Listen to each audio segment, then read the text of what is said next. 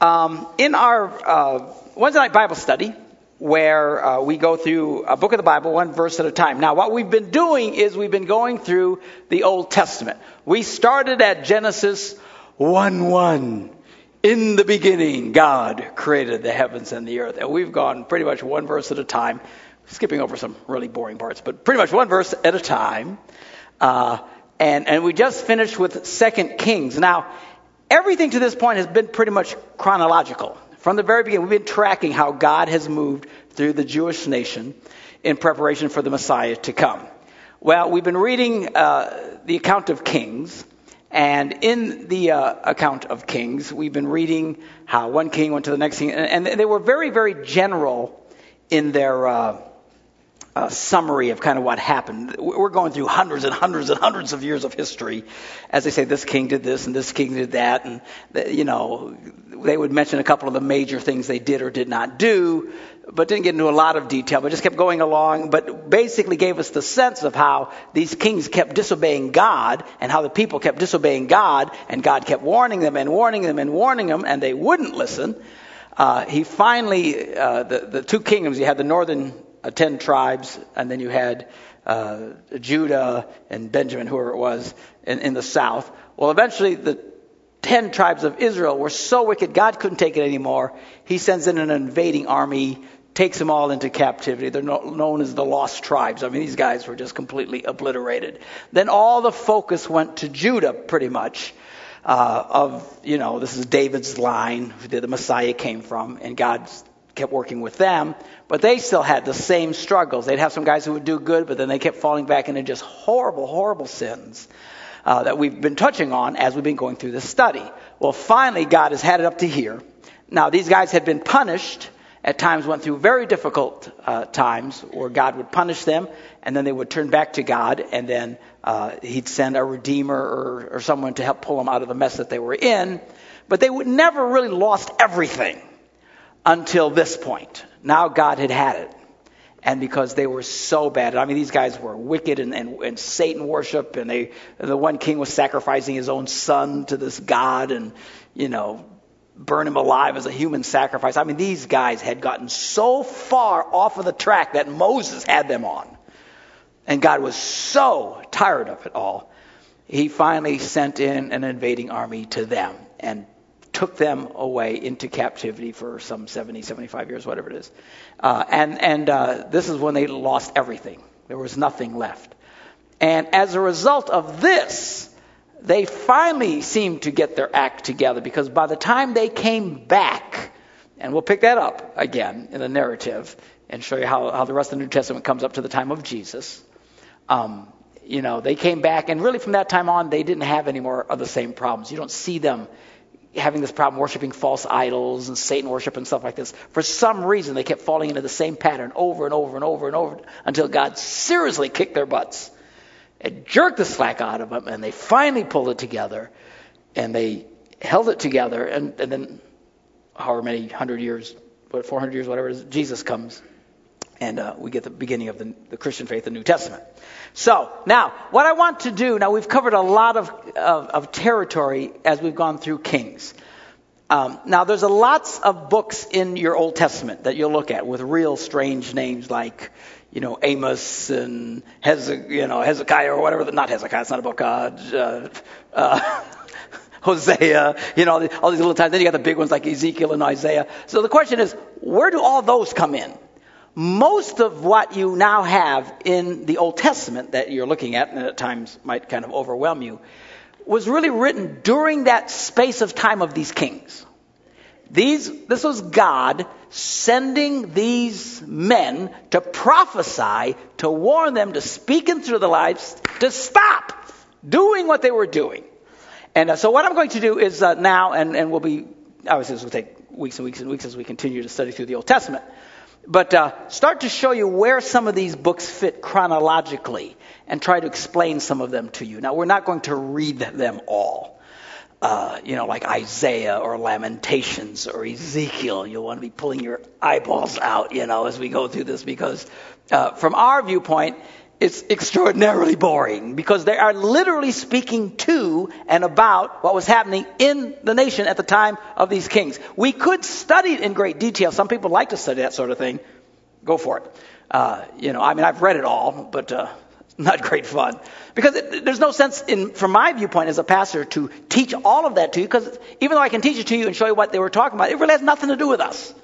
There's no benefit from us going through all that. Certainly, it's worth your own read if you want to read it, but not in a forum like this to sit there and read, all the verses through, Lamentations or something like this. It's very, very, very difficult to do. So, but I do want to go through, and I want to at least maybe take portions of the different books and show you where in that line of all this history that we've been looking at through the kings, we're going to back up now and say, okay, this book fits in here, and this one fit in here, and this prophet showed up here during this king, and kind of just give you more of a sense of what the Old Testament is for you, okay? So, it's not exactly rocket science, but I think it'd be very helpful for those of you who want to understand your Bibles better, particularly the Old Testament, which can be difficult to understand. Now, what has happened since the first Kings, this is when David comes along, and then, of course, that's where the book of Psalms comes from. If you look at the big book of Psalms, all these very poetic things, this was written when David was going through a lot of his struggles. And at one time we stopped and showed you some of the actual Psalms that he wrote during a particular event. It was kind of fun to see, the context of these. But that's where the book of Psalms comes from. That's all that David wrote. Then you have his son Solomon, who's the wisest man who ever lives. This guy's absolutely brilliant. And he writes the book of Proverbs. That's where you see Psalms in the book of Proverbs. And Proverbs are the saying of this brilliant, there's a couple other guys in there that contribute, but most of it's Solomon, who has these brilliant insights into life and to righteousness. And I really encourage you to read the Psalms and the Proverbs. Again, something that you do in your own devotional time, but something that, I don't think would fit very well in this kind of a forum. But some brilliant, brilliant stuff that you can pick out of the book of Proverbs. Then he also wrote another book called the Song of Solomon, or the Song of Songs. Now, this is a song about him and this woman he's absolutely crazy about. The whole thing's about love and sex, and it's just fabulous, And I encourage you to read that. It's very entertaining. Okay? Now, for centuries, theologians have tried to convince us it's not about sex. It's an allegorical writing about God's love for the church. No, it's not, you idiots. For crying out loud. I don't know why I think that this church has always been so afraid of the subject of sex, they've got to come up with some other thing. Trust me, it's not about Jesus and your church.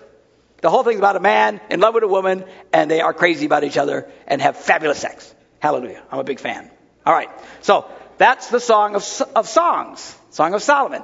Now, Solomon becomes the most successful king ever. And the Bible says there was nobody as brilliant before he ever existed, and no one would ever be as brilliant after he existed. So to this day, there's never been a human being as smart as this man.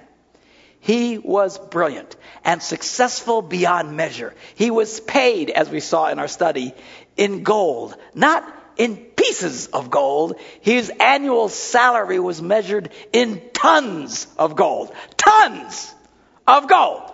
Now, understanding that an ounce of gold is worth $1,000. Can you imagine a paycheck of tons of gold? I'd just like to have a bar. That'd be great. It'd be awesome. Retire off the bar. But these tons, this guy was so wealthy. And at some point, all of his intelligence and all this brilliance that opened, it kind of caused him to go astray. And while he didn't do anything really majorly nasty like the kings who came after them, he kind of got a little jaded in his heart, and he was constantly looking for something else to make him happy. I mean, what makes you happy when you know everything? What else is there to learn when you know everything already? I mean, the brilliance that got poured into this guy's brain is unmeasurable. I mean, he knew and understood everything like that, and probably not even understanding why he did, other than that God gave him this wisdom.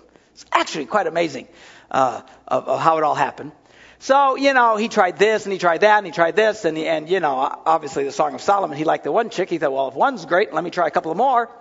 And the guy winds up with, 300 wives and 700 concubines, which is like a wife but doesn't have the legal standing of a wife, but you still get the bennies of the wife.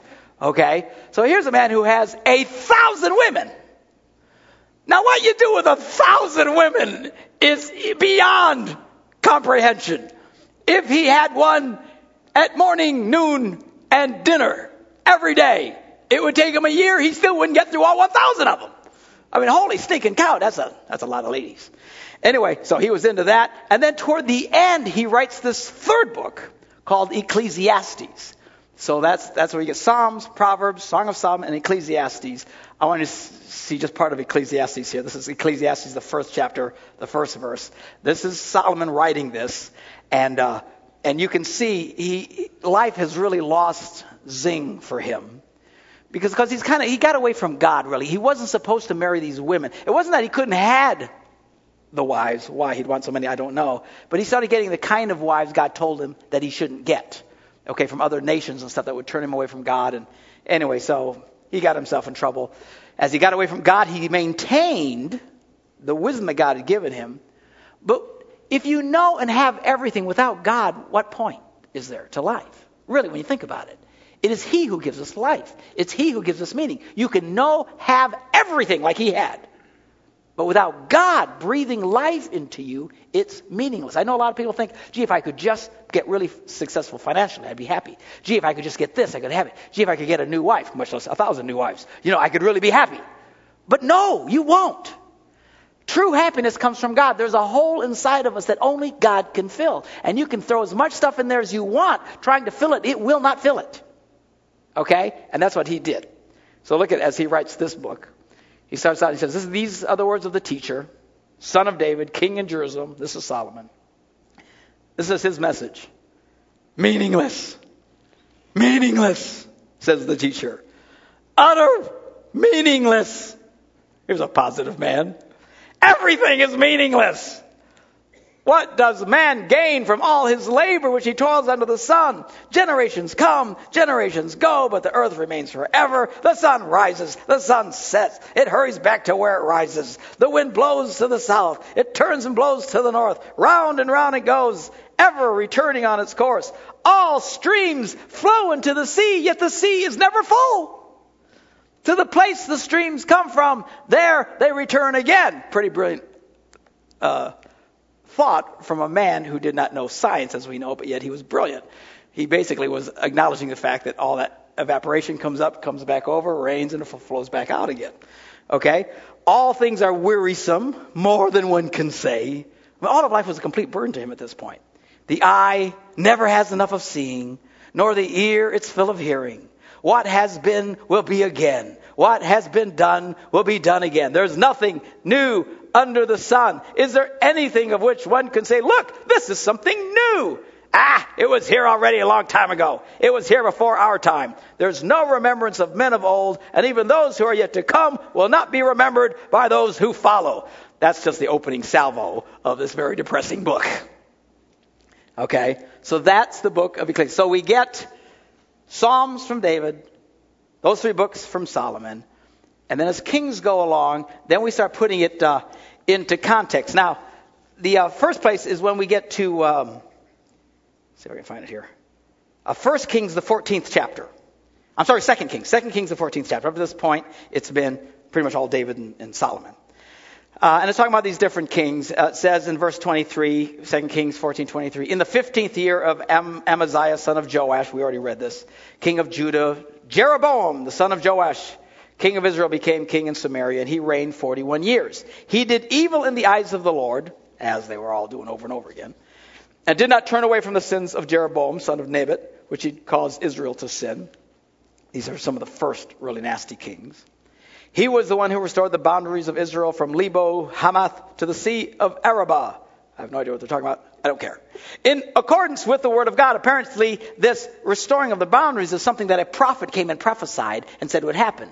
And according to his prophecy, we don't know the prophecy, but he's saying this is something that a prophet told him, and it did happen. Again, see, they're very general. They cover lots of ground very quickly. But this, in accordance with the word of the Lord, the God of Israel, spoken through his servant, this prophet, by the name of Jonah, son of Amittai, whatever his name is, the prophet from Gath Hepher. Now, that's all we know of Jonah in this statement. This is where Jonah pops in. Okay? So, Now, to understand what this is, now Jonah has his own book where God speaks to Jonah. You can find the book of Jonah in your Bible. We're going to go through it in just a minute and read it. It's very interesting. But God had told Jonah to go preach to Nineveh. You guys, most of you heard the story at all. If it's new to you, we'll explain it. But God spoke to him, said, go to Nineveh. And he didn't want to go. And he ran. And if you've ever heard any sermons on this subject, it's always put in the context of people who maybe are afraid to share their faith or aren't willing to go and share the good news. And Jonah was afraid to go really share the good news with these people. All complete misinterpretations of what happened with Jonah. What happened with Jonah was he's a prophet. Okay, we see him here. He comes along in the 8th chapter or 14th chapter of 2 Kings, one of the early kings, and Jonah's this prophet. Well, God tells him to go and preach to Nineveh to tell them to repent. Well, he doesn't want them to repent, so he doesn't go. Why would he not want them to repent? Again, some very bizarre sermons I've heard on this, but it's really not within context at all. It's like the time that this one guy came to Elisha. And I want to go back and read this again. This is 2 Kings chapter 8, verse 9. It's Hazael, okay? He's a servant of one of these kings, Ben-Hadad or whatever his name was. So Hazael went to meet Elisha, taking with him a gift of 40 camel loads of the finest wares of Damascus. And he went in and stood before him, and he said, your son Ben-Hadad, king of Aram, has sent me to ask, will I recover from this illness? Now, we've studied this and talked about it many times, but these guys had very dysfunctional relationships. They were always at war trying to kill each other, but yet at the same time, they had certain levels of decorum, and they would appreciate, because this was a well-known prophet, they would bring gifts, and they wanted to hear the prophet speak about this king, even though they were at war. It's all very, very bizarre stuff. So anyways, this king sends him, says, ask this prophet if I'm going to die. So Elisha answered and said, well, go and say to him, you will certainly recover. That's what you're supposed to say. But God has told me, the Lord has revealed to me that he will in fact die. Because what happens is we know that Hazael kills the king and makes himself king. And Elijah knew this. Of course, Hazael's not playing any hand in this. And then this verse, 11. Elijah stares at him with a fixed gaze until Hazael felt ashamed. Elijah just stared. What's happening is as Elisha is looking at him, as a prophet, he can see the future. And he sees what a horrible king, this servant basically, he's a messenger who comes, who has this big coup. What a horrible guy this is going to become. So he stares at him until he feels ashamed. And then it says the man of God, Elisha, starts to cry. He starts to weep. And Hazael says, why are you crying? And he says, because I know the harm you will do to the Israelites. You will set fire to their fortified places. You will kill their young men with the sword, dash their children to the ground, and rip open their pregnant women. He's going to be just a massacre of a person who's going to reap havoc and death on the nation that Elisha loves, the people of God. And Hazael says, well, how could your servant, a mere dog, accomplish such a thing? And then he says, the Lord has shown me that you will become king of Aram. And he does. He murders Ben-Hadad and sets him up as king. And he, in fact, becomes this horrible person that torments and does all these things to Israel. And I think we talked about it at the time. Why would Elisha be telling him? Why wouldn't Elijah kill the guy right on the spot so this wouldn't happen? Well, because he knew it had to happen. Because this was God's hand. God was going to use this horrible man to bring judgment on Israel. Well, the same deal is with Jonah. Jonah knows the Nineveh. Now, Nineveh is the capital of Assyria. And the Assyrians came in, as we read, and caused all this war and destruction and all this punishment. God used the Assyrians to bring great punishment on Israel. So when God told Jonah, go preach to Nineveh, it wasn't that he was afraid. He wasn't running from the call of God in his life or all the other sermons that are made from this. He knew who the Ninevites were. God says, if they don't repent, I'm going to kill them. So go tell them to repent. And he's thinking, I don't want them to repent. I want you to kill them. That's the context of Jonah. So it'll make a lot more sense. So let's go to Jonah. And while we won't go to and read through every one of these verses, especially, or books, especially some of the real complicated prophetic ones, I do want to go through Jonah because I think it's very, very interesting. So now here's the context. This is this little book in your Bible. It's totally out of place. I mean, it should be way back by Kings, but all these, everything's chronological, and then they throw all these books in there, and it's kind of confusing to people. But so here it is. The word of the Lord came to Jonah, son of Amittai. Remember, we just read about him. He's the one who prophesied to this rotten king in that verse we just read. So he tells to Jonah, "Go to the great city of Nineveh and preach against it, because its wickedness has come up before me." But Jonah ran away from the Lord and headed for Tarshish. Now you have to remember, he's not running from the call of God, although he's disobeying God. He's not afraid. It's not that he doesn't want to go into the mission fields or all these other different analogies people have used. You can make the analogies, I guess. But the reality is he knew if he preached to them, there was a chance they'd repent, God would forgive them, and then they would come and bring all this death and destruction on Israel.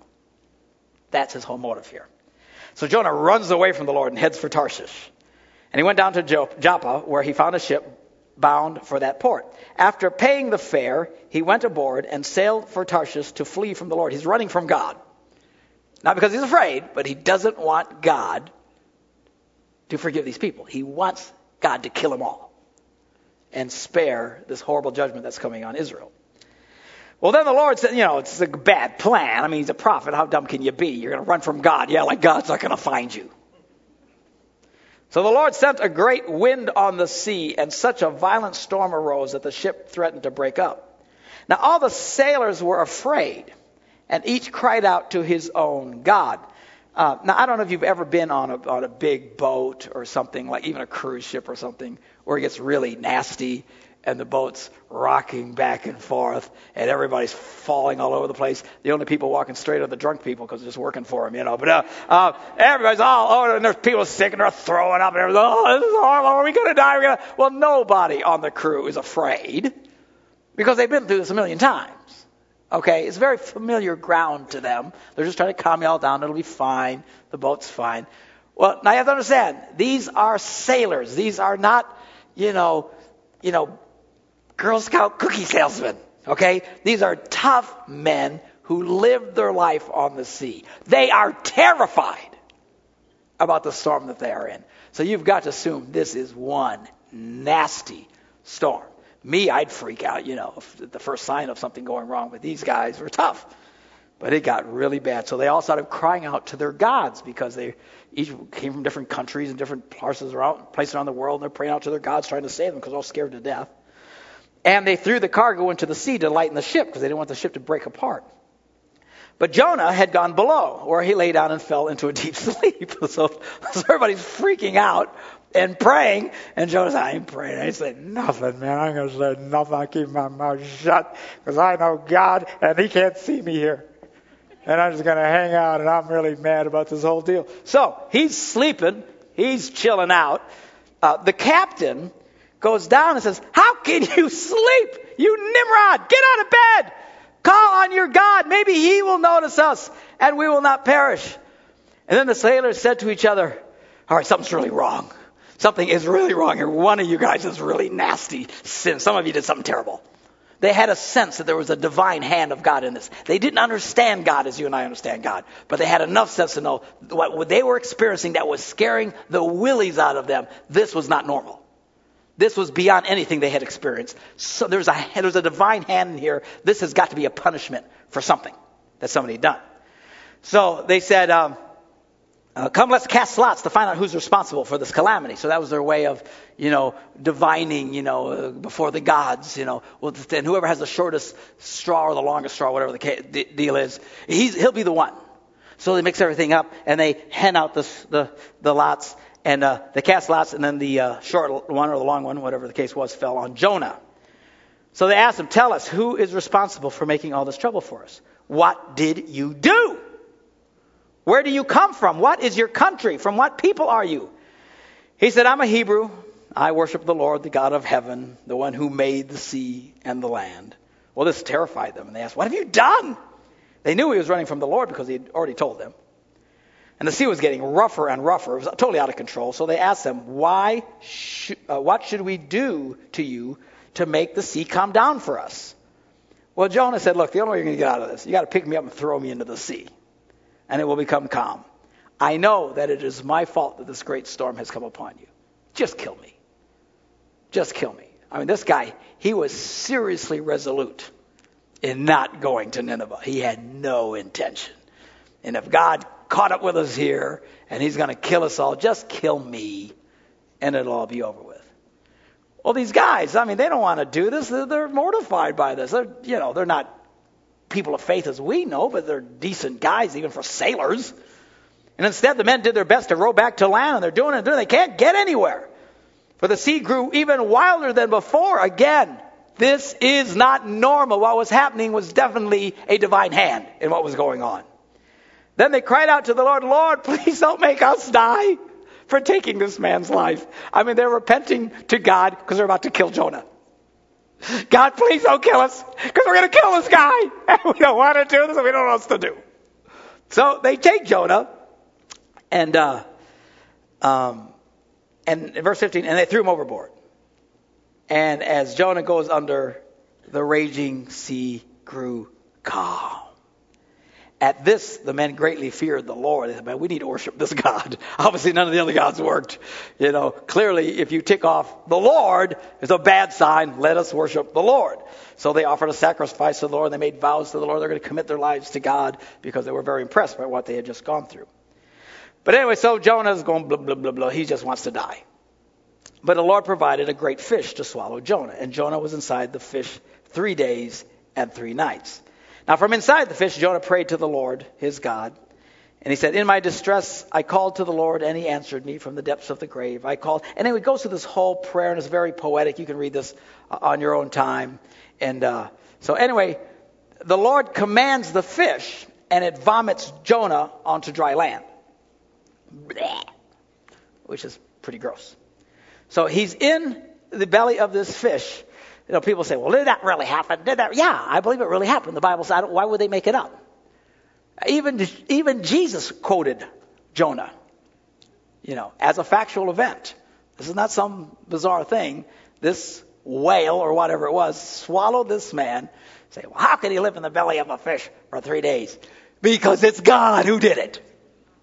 God can pretty much do anything he wants. For heaven's sakes. So the Lord commands the fish, and he upon the dry land. Now, then the word of the Lord came to Jonah a second time. Go into the great city of Nineveh and proclaim it to it the message I gave you. So Jonah goes, he's had a rough 3 days. Almost dying on that stupid ship. He's in the belly of a fish for 3 days. Kind of gets your attention after a while. Now, God, by the way, knows how to get your attention. And God's very patient. He can outweigh you. And he can outweight you. And he can do anything he needs to do to get into your head. So finally, Jonah obeys the word of the Lord, and he goes to Nineveh. Now, Nineveh was a very important city. A visit alone took 3 days. This is a big city. On the first day, Jonah goes into the city, and he starts proclaiming. 40 more days, and Nineveh will be overturned. That's all he said. He's going in and says, God is going to destroy this place in 40 days. That was his message. It wasn't a message of mercy. He wasn't encouraging them to repent. He was just telling them, God's going to kill all y'all. Well, they believed what he said. And they believed God. And they declared a fast.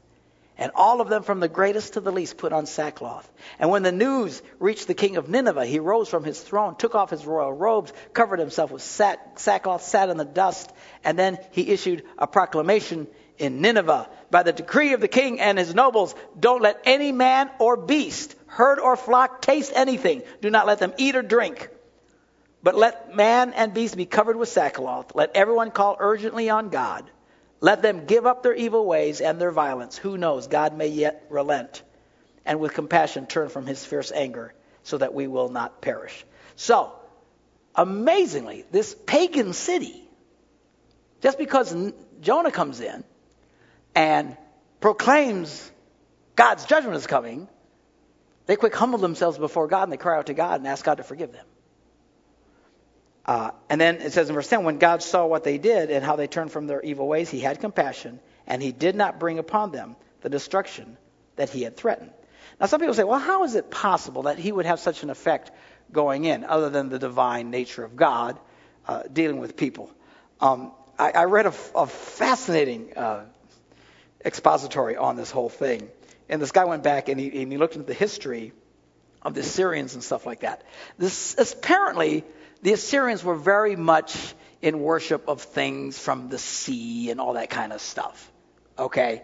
So what he theorizes is that when this whale or whatever comes up and goes black, and this guy comes walking out of the fish, they all saw this. They figured this guy must have been, and who knows what he looked like after 3 days in the belly of a whale, all white and pasty and stuff, and comes out, then everybody goes, ah! Okay, this is not every day. People don't come belching out of fish and walk onto land and start talking to you.